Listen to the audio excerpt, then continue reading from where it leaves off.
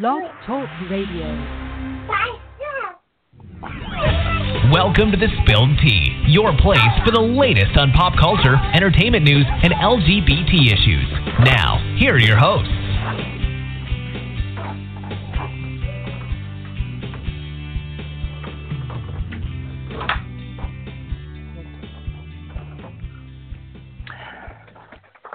Happy Easter, everyone. Welcome back to another edition of The Spilled Tea. I'm one of your hosts, Emmy, and we have a special guest on. Say hello, my love. Hello. If you don't remember, that's Dallas's voice. It's sexy, so you should remember it. You should remember my Kyle's voice. not here. What's that? I said they should remember my voice.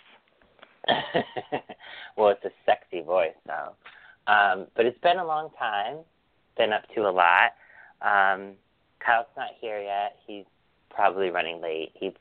I know he's got something going on in New York, but this might have to be a short show just because I'm here with my sister, and I have to make the rounds, so I'm starting with her house. But what have you been up to, my dear?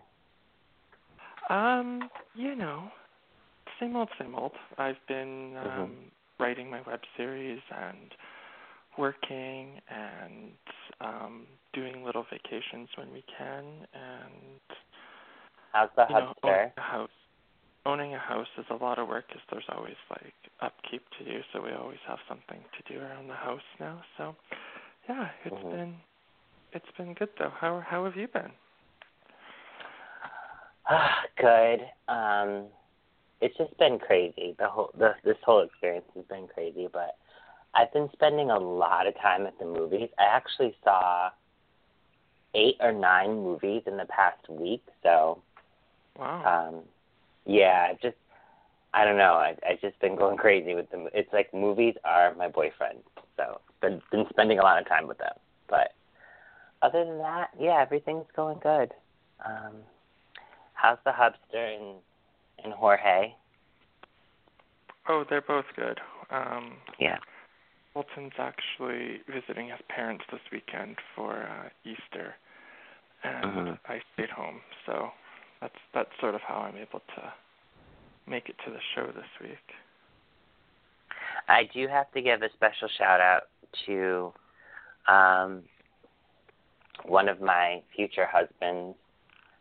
He is in Vancouver. I don't know how close you are to Vancouver, but his name is Clayton Chitty. I love that boy so much. He's just such a wonderful person, and happy Easter, Clayton.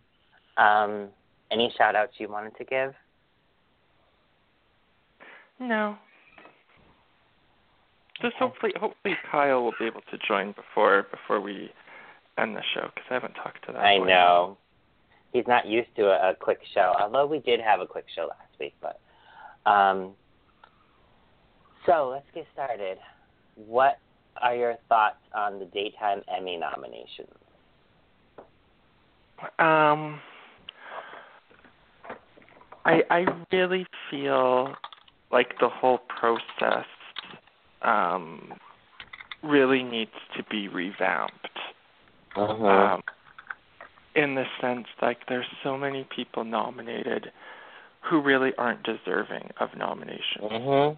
And if you look at, like the Oscars or the Golden Globes, I just don't think you get those fluke nominations.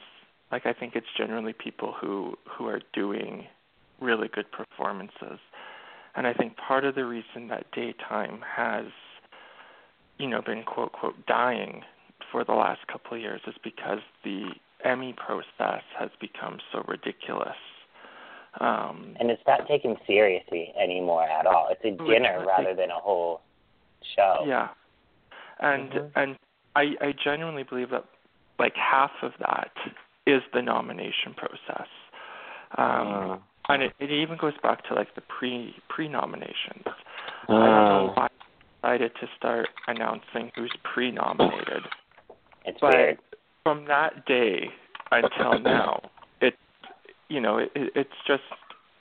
it's sad, like, especially the leading categories. Like that's when you really want your, like the best people of the year to be nominated. And no offense to like Tracy Bregman, but she was practically like a guest star last year. Like she's nominated for one of the leading. Is she even categories. on contract? Like. Yeah, she is still on contract, but okay. I mean, she's barely seen.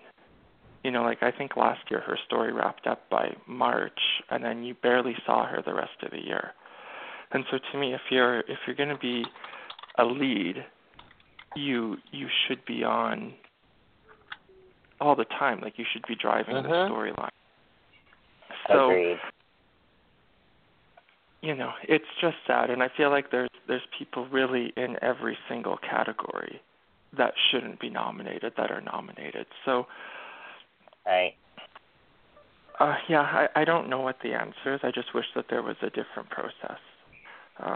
And I think not for nothing, I agree with you, but the thing that bothered me, that stuck out the most, now I haven't watched soaps regularly all of 2016. I gave up on them.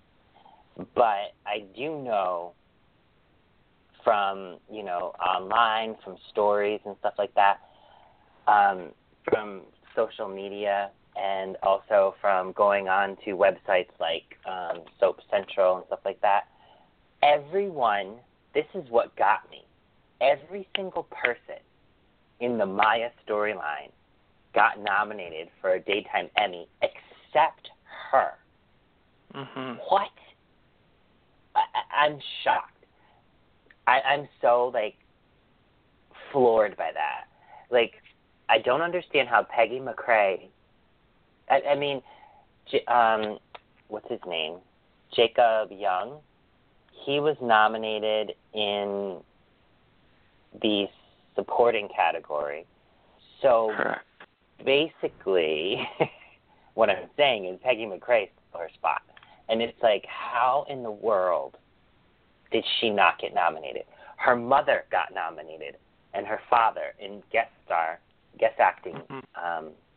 Her sister, Nicole, got nominated in younger category.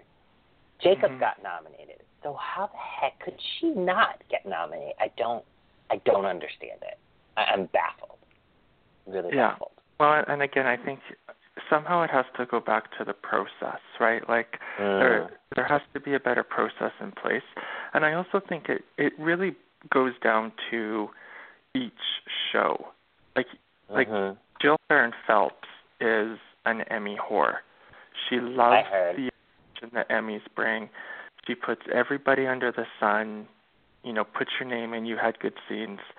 But, I really think, if they wanted to be taken seriously, maybe Jill Farren Phelps should have sat Tracy Bregman down and said, you know what, hun?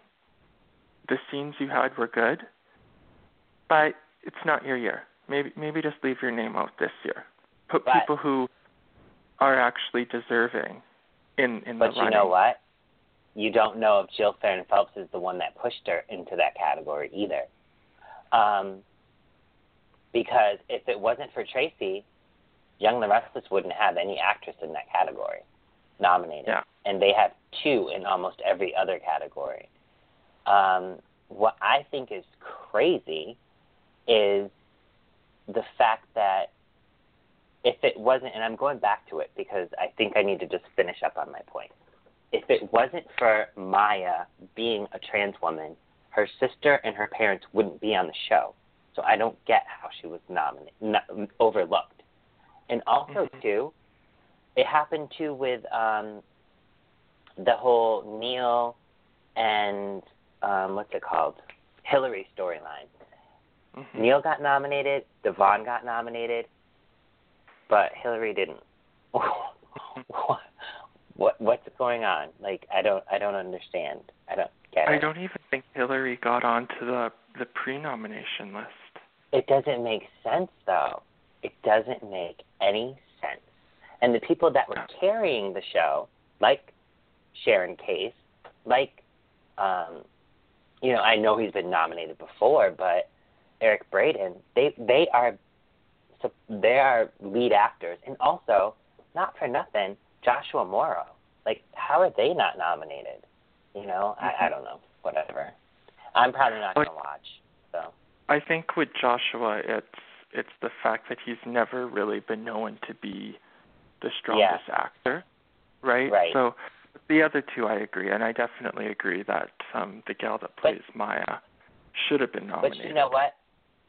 I didn't think, and there's no shade thrown in here, but Amelia Heinle, I've never thought was a strong actress, and she won. So, I don't know, whatever. She won too. Yeah, she won. I don't get it. But I'm sure that that's the work of Jill Farren Phelps and her block voting. Any more on the subject of daytime Emmys that you want to go over? No, just again, I feel like if daytime really wants to be taken seriously again, they really have to get a better system in place so people who are genuinely deserving of the awards are nominated for the awards. Right. I think that in itself would make people watch again. And then, like they announced that they're not going to be televised again this year because there's no money for them. But I think you would drive a lot more people to care about the awards and actually want to watch the awards if you were genuinely honoring the best of the best. And so it starts with the nominations, and they have to figure something out to make it be better than what it is. And just for all you people who are wondering, when Michael Muhney was part of Daytime, he was fighting to get that process changed, and that was a lot of the reason why he didn't get nominated in the first place, because he was fighting for it so hard. And then in his last year, he finally got nominated. So just wanted to give you guys a little feedback. Kyle did mention that he's out of town, so he's not going to be joining us today, but he did want to give you a virtual hug. So. Oh, that's nice.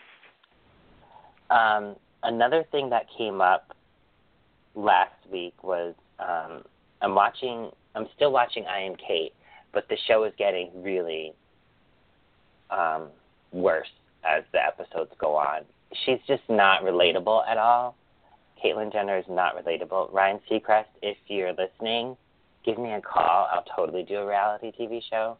My family alone is nuts, and I think I'm relatable. So, is Ryan the producer of that show? He's the producer of all the Kardashian shows and also that. He's one of the producers, yes. Oh, really? I had no idea. He's pretty big on E. Like, if there's a show on E, he's probably the executive producer. So. Right. Wow. So, you wanted to talk about RuPaul's Drag Race. I don't watch it, but you can certainly go in on it. Don't watch. No. I thought you watched. Mm-mm. It's season 8 now, and I really thought that the best season was season 6, so 2 seasons ago. Last season, season 7, it really sort of plateaued in my mind, and no queen really pushed the envelope to be further than the previous seasons. So I was sort of disappointed with last season, but this season has been really good so far. So I'm glad that they sort of rebounded after their crummy season.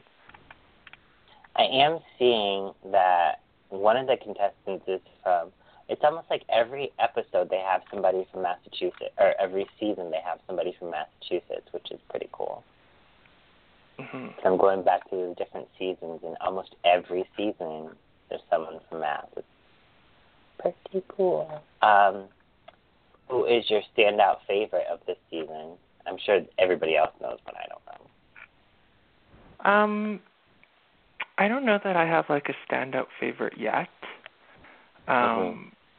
There's definitely some girls that are head and shoulders above the other ones, but their attitudes in the workroom are really bad.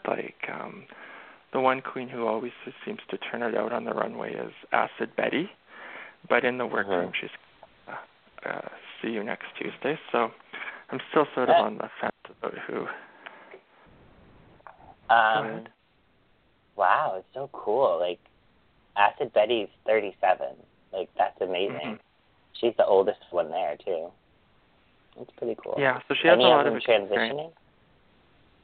Any of them transitioning or no? No, not that I know of. There was a girl a few years ago who, after the show aired, transitioned. But I think she's been the only one, to my knowledge, that has transitioned.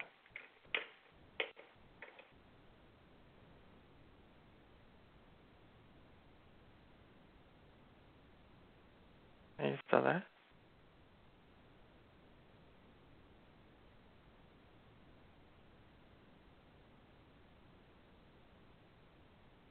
Hello?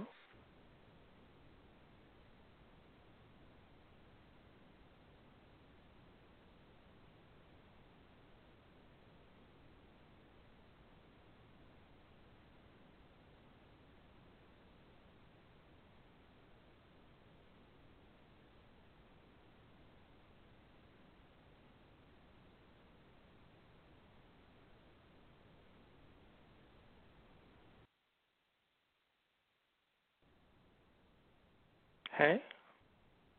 Can you hear me?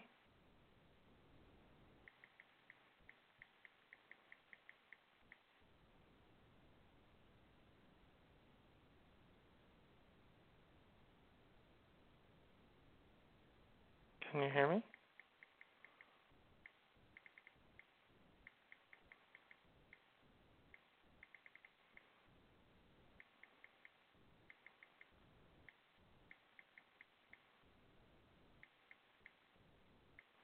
Hello?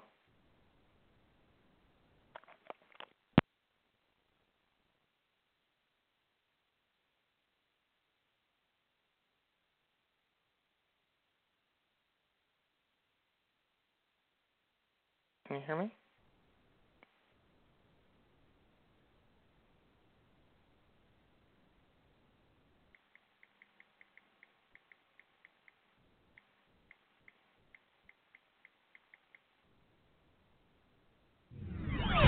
Still thirsty for more tea? Then check out our upcoming and archive shows right here on our Blog Talk Radio page. And don't forget to follow us on Twitter @TheSpilledTea and on Facebook at facebook.com/TheSpilledTea. Thanks for listening to tonight's episode of The Spilled Tea.